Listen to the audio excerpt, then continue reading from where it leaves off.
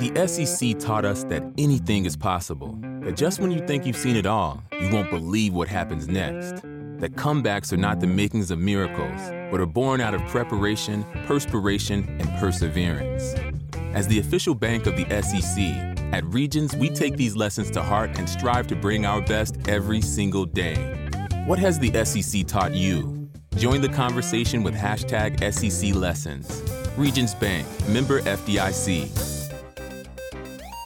Broadcasting live from the Subaru of Gwinnett studio inside the Sonesta Gwinnett Place Atlanta Hotel, it's time for Gwinnett Business Radio.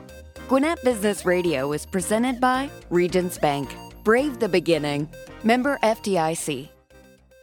Welcome to Gwinnett Business Radio. I'm Duffie Dixon, your host of a very special show today. We are live at Eastside Medical Center.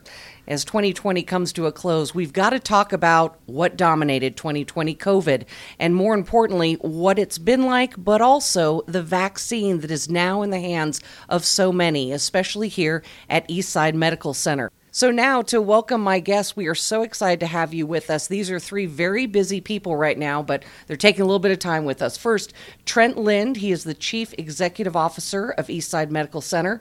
He is joined by Tracey Smithson. She is the Chief Nursing Officer. And also Dr. Stephen Higgins. He is the Chief Medical Officer. So we basically have all the people in charge right here. And boy, I'm happy to see you all still standing. This has been a year like no other. Trent, because you are the CEO, let's start with you. Give me a sense of what this year has been like. Where to start? You know, we kicked off this year kind of early February, recognizing there was this virus that was across the world.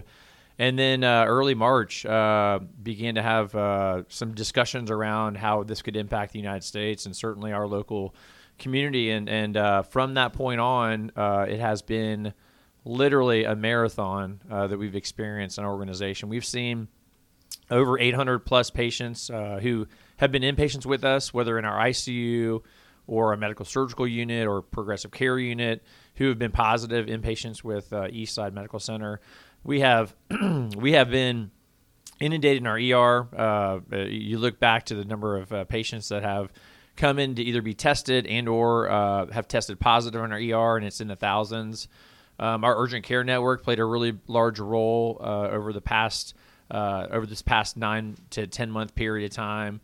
Upwards of almost 30,000 tests that have been given in our urgent care network. And so in all that, really it comes down to an environment where obviously inundated with volume, obviously the impact that we see to our employees, the impact that we see not only emotionally, but certainly physically if those employees that convert positive, and then the impact it has on an organization when you have those employees that are unable to work and you have the stresses of the volume still here. And then to take it that much closer to home, we've seen plenty of examples here where whether it's one of our employees that's become an inpatient, or they have a loved one, or we have a loved one that's being impacted somewhere in the country, certainly it all hits home. But in all that, I've been so proud of our team. We've come together collectively to really fight this battle, and I think we used that analogy early on that this is a war that we have against this virus, and we're going to do all we can to protect our employees, to protect our community, while at the same time moving towards a hopeful solution. And then you fast forward, and here we are, 9 to 10 months later, and we have a vaccine. That's incredible. Yeah, and so we've vaccinated our first patients, or really employees and physicians that are on the front line starting last Thursday. I had our hospital medicine medical director, Kavita Kote, who was our first to receive the vaccine. She took it like a champ. And then now we already have upwards of 250 employees and physicians who have received their first dose. It's a 2-dose vaccination process, and so they'll come back to us, those that have been vaccinated, in the next 20 days and receive their second dose and be fully vaccinated at that point. I know my colleagues next to me, Steve and Tracey, were proud soldiers and got up, and early on in this process on Friday, and were vaccinated. So really exciting. We see a light at the end of the tunnel, in which we hadn't seen in a long time. That's right. It is. It's a great source of hope for a lot of people. Tracey, let me ask you, you did get the vaccine. For everyone out there, tell people, I mean, we've all had vaccines in the past, but what is it like? Take me through what it will be like when those of us who aren't frontline workers get the chance to take the vaccine. Well, first of all, I've taken so many vaccines in my career that it was no different than taking a flu vaccine. I'm proud to say that I've taken the flu vaccine every year, and knock on wood, I've never had the flu. But it was obviously a little apprehension. I think talking to my colleagues and some of the frontline staff, we know it's the right thing to do to protect ourselves and the community. But you always have a little apprehension. But the shot was no different than taking a flu. Wasn't painful.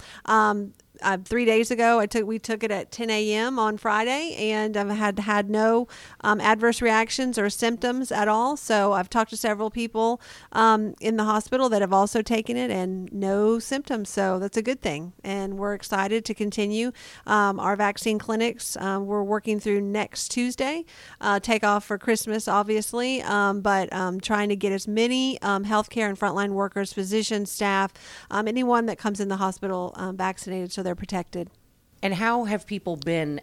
You said some people were a little apprehensive because it is brand new, right? Mm-hmm. And we got it out within a year. But these are medical professionals, right? Absolutely. They know the science. But what's this been like? Has this, Trent mentioned it's sort of a light at the end of the tunnel. But give me a sense of morale and how people are feeling now that the vaccine is here and they are getting vaccinated. Absolutely. If I could say one word, I've had a couple of interviews already, and I keep coming back to the one term of hope. I think that actually the physicians and the nurses throughout the country are just exhausted. We're very exhausted and tired of dealing with this. It drains you physically, emotionally, and spiritually on what we've had to deal with. I think it's forced a lot of people into early retirement and people to really second guess. If you're called to be in the healthcare profession, it's one thing, and those that aren't, I think, aren't in it anymore after a few months of this. Separates those who can do it and those who can't. Absolutely, sadly. Yeah. Absolutely. And just COVID wreaks havoc on our environment, on our patients and our staff. And so I think we're just so excited that there's a vaccine. And like you said, hope is in the future. And we're looking forward to this working and decreasing our positive rates within the hospital and their community. And just hoping that we get through this next phase to get the herd immunity. We've got to get through spring and continue to be warriors with our mask and social distancing and being smart about what we're doing. And that's what we would preach to all of our staff and the community because Christmas is this week. And so we've seen time and time again from 4th of July, Halloween, Thanksgiving. Right, the big holidays. Absolutely. And the people that really suffer are the patients and the staff because it increases our volume. And we've had some nurses that have tested positive. So we have a shortage of healthcare providers out there. And so I'm hoping everyone stays smart over Christmas and New Year's, and we don't see in 3 weeks the result of it not happening. Right. Let's just not hope for that. Absolutely. Dr. Stephen Higgins, who is the Chief Medical Officer, talk to me from the doctor's perspective. As overwhelmed as nurses are, doctors are in the same boat. Tell me what it's been like for the doctors at Eastside Medical Center for this year. This is uncharted territory. That's absolutely correct. From the physician perspective, it's been a learning experience. Obviously, this is a new organism that we've been dealing with, and it's really been impressive to see how our system has learned as we've gone through this, and we've developed therapeutics, things like you've heard about remdesivir and convalescent plasma and steroids, things that are really making a difference in our patients. And if you look at the earlier waves of this pandemic versus now, what we're seeing is a little bit less of the folks at the critical care end of the spectrum, which to me is a reassurance that many of the therapeutics that we're able to use are making a difference. What's impressive to me too really is to think about the incredible partnership and collaboration that allowed us to have this new tool, this vaccine that's going to allow us to turn the tide on this pandemic. Just seeing that collaboration and partnership from the federal level down to the state level. And private industry, which was two companies vying for... Yeah, and local public health departments and all the way down to the facilities, this partnership that allowed us to be only 10 or 11 months into this and now have a vaccine that we're actively administering to our team. And another thing, sort of what Tracey mentioned, was just that feeling of fear and vulnerability that you have as a healthcare worker.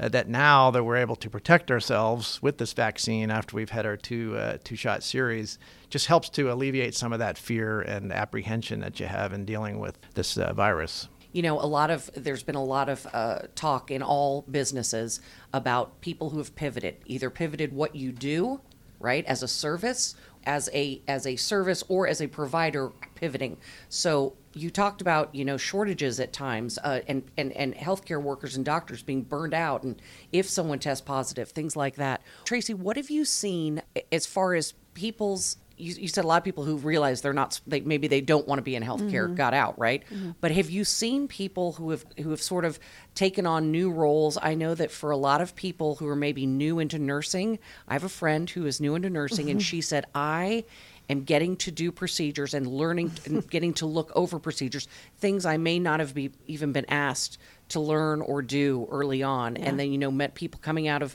college, trying to get some people fast track to help where they can. Mm-hmm. So give me a sense of how people have pitched in. You said you're really proud of your team. Mm-hmm. What have you seen? Oh, gosh. I have so many stories that I could probably talk to you for a couple of hours about the things that not only our staff have done, but as you mentioned, the new grads. So we normally have 3 cohorts, 3 to 4 a year of new grad residents, people coming right out of nursing school. So we are now doing that every 2 weeks. Wow. So people that have fast-tracked through their organization or school are coming on about every 2 weeks. And when I stand in front of them their first day, I say, well, you picked a good time to be a nurse, right in the middle of a pandemic, because that's correct. We can use them and we need them in just a start. And so they are literally, there's no more, let's take 13 weeks to, learn this and learn that. They are really getting at the front of the patients immediately. They're making a difference immediately with our staffing, taking on different loads that we would slow that process down because we don't want to burn a new nurse out. And it is a little scary to be standing there as a new grad for the first time, but we don't have that luxury of time right now just because we are really facing shortages in the nursing profession. The community is what I would say, because there are positions and jobs out there.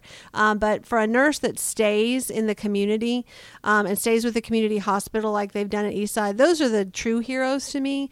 I know that we need nurses throughout the country, but the nurses that have stayed here are staying at their same salary. They're taking care of their communities and their families, and I view them as the true heroes because they keep the hospital open and they allow us to take those patients in through the ER. So that is one thing that we have definitely seen a change in. Everyone's had to step up in leadership, in infection prevention and quality, nurses at the bedside. I have nurses right now in our immunization clinic. We've been going since 7 this morning. We'll go till 5.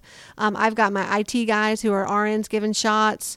I have my diabetes educator giving shots, my educators, my behavioral health campus giving shots. Because you imagine we have, about 975 injections that we need to get out to our staff, and we have a time limit to do that. So everyone's stepping up and pitching in. That's the beauty of Eastside. It's definitely a family. We have a slogan at HCA, Care Like Family, and it's never been witnessed so many times as we have since last February. I thought and knew we were a good organization, but now I know we are. And Dr. Higgins, for doctors, have doctors sort of pivoted or expanded what they do, or find themselves helping out in areas that maybe, a doctor is usually trained in everything and then specializes, right? So how have things been, the workload, how has it been for doctors? Well, the workload, that's an easy one. Heavy, yeah, actually, yeah. It's been very busy. We've been through 3 waves. This is kind of our third wave of the cycle. Everyone's just having to step up and pitch in. And what it's really reinforced is the importance of collaboration between the primary care physicians, between the hospitalists who are managing the general medical patients, as well as our intensivists in our ICU, and as well as specialists, pulmonologists, infectious disease. So it's just highlighted the importance and value of that collaboration. And another big part of what the physicians have been a part of is helping our community understand that it is safe to get your health care in this setting. We saw early on in the pandemic, a lot of folks were afraid to go to a hospital, not really recognizing that the measures we had in place made the hospital one of the safest places you could be. So our physicians really partnered with us on that, helping to educate their population, their patients, that it is safe to come. And those things that may be considered elective procedures, they're not truly elective. I mean, many of those are things that people need because they've got chronic pain, or if it's not fixed now, it could have more consequences later.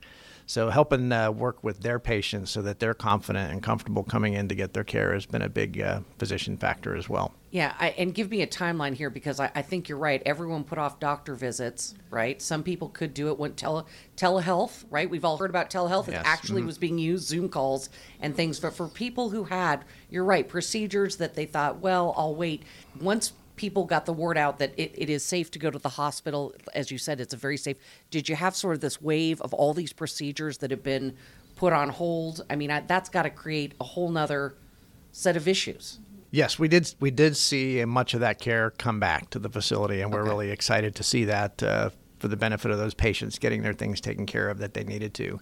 I think there's still some opportunity for the population to overcome some of those fears and realizing, again, that it's very safe to get your care here. And there's really more of a risk of delaying getting your care than there is the potential exposure to COVID. I have a really good story I could talk about. It was a comment that early on, I think it was June, where it's kind of a sad story as well, but a priest came in to the ICU to give last rites to one of our patients. It was a mother who was devoutly Catholic her whole life, and so got to meet with the family, but I took the priest in because there was no visitors at that time, and still on COVID, there's no visitors. And they didn't want to go in. They were elderly as well, but they were very adamant about the priest going to visit with the mother to do the last rites. And so went through the whole process with him, went in and got to witness it. It was very emotional and beautiful experience at the same time. But at the end, when he came out, I literally was helping him wipe down everything with the wipes that we have. And he said, and he had researched it. He knew about his shoes, and he was going to take things off in his car to keep himself safe in the community. But he said, I feel so much more secure in this hospital than I do out on the street, because you guys know what you're dealing with. And I think it was a true testament to the healthcare professionals. And I feel genuinely that most patients say that and feel very confident about being in the hospital, because we do know the status of most every patient that's in our hospital, and we know how to treat it, and so we know how to keep it safe. And our positivity rates within our staff is very minimally low compared to how many patients that Steve referenced and Trent referenced that we've taken care of throughout this pandemic. Steve, tell me too, we talked a little bit about the treatment and how it has evolved since we first started dealing with COVID. Are these things that can help in the treatment of other things? I mean, you talked to some of the drugs that we're now using and some of the protocols, things like that. COVID, the survival rate is, what is the 99 point whatever. So is everything we're learning now about COVID and how we're treating it and dealing with it, can all of that be used in other areas? There are going to be many opportunities where the things we've learned from this can spill over into other areas. There's a lot of different categories of viruses. Who knows what's going to be the next one coming down the pike, but many of them act in similar ways. And I think some of the things we learned about with the coronavirus are going to be transferable to those other things as they develop. With this disease, we have that early phase in it where it's just rapid multiplication of the viruses, and that's where things like remdesivir can have a significant impact. Then we have if they continue to worsen, then they go into what's called an inflammatory phase, and that's where things like dexamethasone can really make a difference. But other areas that we've really learned a lot is about how to expertly manage these patients when they're on ventilators, carefully monitoring and keeping parameters within certain specifications, and learning to prone the patients. And these are not brand new concepts, but they're things that have really been refined as we've gone through this, and are really making a difference in saving the lives of these patients. And many of them are going to be transferable to other things that potentially could come in the future. That is maybe we talked about light at the end of the tunnel. Maybe that is the silver lining, all of this, the technologies and things that and the treatments that we're figuring out now. I'm sure you all have stories about your lowest moment, and I don't want to take it down into the basement for long, but what would people be surprised to learn? Or what really is going to stick with you through this? And I think, Tracey, you kind of, you as nurses are often the people who have to tell family members you can't come in. I had to take my husband to the emergency room for something totally unrelated, but we got to the front door and they said, you can't come with him. And that's a tough thing. Yeah, absolutely. I would say that's probably, you kind of hit the nail on the head. Nurses and physicians are caregivers, and so we want to help people or we wouldn't be in this profession. So it's so foreign for us to have a family member that's in an ICU on a ventilator or who passes away by themselves without their family. But I do want to, say the one thing that I guess, and probably, I don't know if it's low or inspirational moment, is just some of the good stories that have come out of it. And I know Steve has a favorite one, so I'm not going to share that one. I can't steal Steve's story. We'll ask Steve his own story. He has a very good story that happened early on. There were so many, but just I think probably the one that sticks out, that's a tough one to think about. Oh, I'm sorry. It is just, it was really the very first time that I had to take a family member.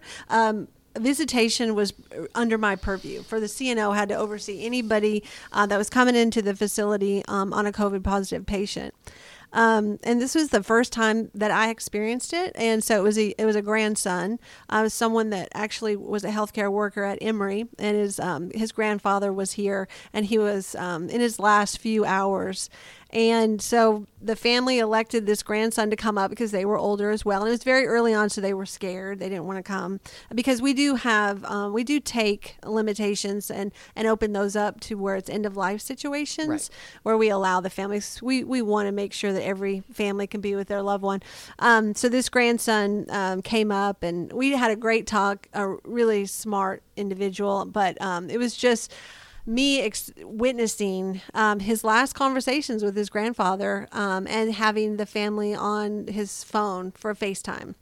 And just the nicknames that they called him, they just reminisced about some experiences in the past. It was obviously, because I'm still touched by it, it was just really heart-wrenching to see that grandson do that. And that was probably my lowest moment. But then on the next breath, you have to think, well, we are here for a reason. We got into healthcare for a reason. I know I'm definitely called to be in it. So it was a privilege to witness that and make that possible. And I know that many nurses and physicians have done the same thing. It's a privilege to be with someone and hold someone's hand when they come into this world. But it's also when they take their last breath in this world, it's a privilege to be with them and an honor to make sure that they're not alone and their family knew they weren't alone. And I think that's the biggest obstacle that anyone in healthcare has had to overcome in this pandemic. Right. And what a comfort. Yeah. We have heard so many stories as upset as people were early on, they couldn't see their loved ones. You guys have really, and the fact that you can make those decisions on the local level and say, it's okay, let's bring someone in. So thank you. I'm sorry, I didn't mean to upset you, but I want people to know, I want people to know that, you guys are making decisions that these are things that, like stories like this you haven't heard since a war, right? Yeah. Mm-hmm. So people in the trenches, who have to become, the people who hold hands to the very end. But I don't want people to lose sight of that because Absolutely. Obviously it's not over yet. No. But you unfortunately you have a skill set now, I guess you would say. But okay, Steve, what is your story? It's a good one. All right, I guess I'm set up. So this was fairly early in the course of the pandemic. We had a young lady in her 30s who was pregnant in about the early part of her third trimester, who came in and she had COVID, and we brought her into the hospital for a while. She wasn't doing very well, and it was looking like it was going to be important to take the baby early. And so that's what happened. She underwent a cesarean section and had the baby. The baby had some challenges initially, but good news, the baby recovered and did well and went home with Dad, who was also positive. So he had to, for that initial period of time, he couldn't see his wife or his child. Wow. Yeah. But after her surgery, she continued to struggle, and she was in our ICU on a ventilator. And it was a patient we round on every day on every one of our patients. We had an incredible nursing team providing meticulous care for the patient. She was getting all of her therapeutics that we knew at the time, and we were managing her vent just as meticulously as we could, but she just wasn't getting better. Days turned into weeks, and weeks turned into greater than a month. But every day we were all asking about her by name because we kind of became familiar with her and her story. But somewhere about halfway into the second month, she started to turn the corner, and her ventilator settings improved. And eventually she was able to have the ventilator taken out and recovered and went home. Oh, wow. So persistence, diligence, always providing that evidence-based best clinical practice, with partners or physicians partnering with their nursing colleagues to provide expert sensitive care for the patients. It pays off in the end. So what a day that was to see this young lady be able to actually go home my and goodness. be reunited with her infant and her That family. had to be amazing. All right. Well, we're going to ask a final question of Trent since he is the CEO, and this is looking forward. It's a hard act that you're following, I know, but this is a testament to your staff that these two individuals have these kind of stories. They are in supervisory roles, but clearly they are also caregivers themselves. Absolutely. So we have the vaccine now, right? We feel like we have light at the end of the tunnel. From here on, what happens? What do you hope happens? And how can the community help these individuals at Eastside Medical Center and other hospitals who are still in the trenches? I think it's still pretty straightforward in regards to what we need from the community, and that is there's light at the end of the tunnel. That said, sometimes our optimism breeds a lack of compliance, if you will, with what those protocols are. And let's maintain our diligence. You even hear from the CDC that likely will be wearing masks through all of next year. So we won't be out of the woods for a long time. And so, when we think of our experience here, we want to continue to preach that the hospital is a safe place to be. I say all the time, I'd rather be in the hospital than in the grocery store. And so really just making sure people know that we're here for them. But certainly when it comes to our social responsibility, follow all those measures and make sure that we're doing our part to continue to flatten this curve. The vaccinations, again, bring a great light at the end of this tunnel, but the tunnel is still long. And so that's what we ask of our community. And as we close this, thank you again to all of you, and for everyone listening, a safe 2021. Keep up your guard, and thank you so much to the doctors and the nurses and all of the staff at Eastside Medical Center. And we wish you good luck, and let's focus on that light at the end of the tunnel. Thank you for joining us on Business RadioX.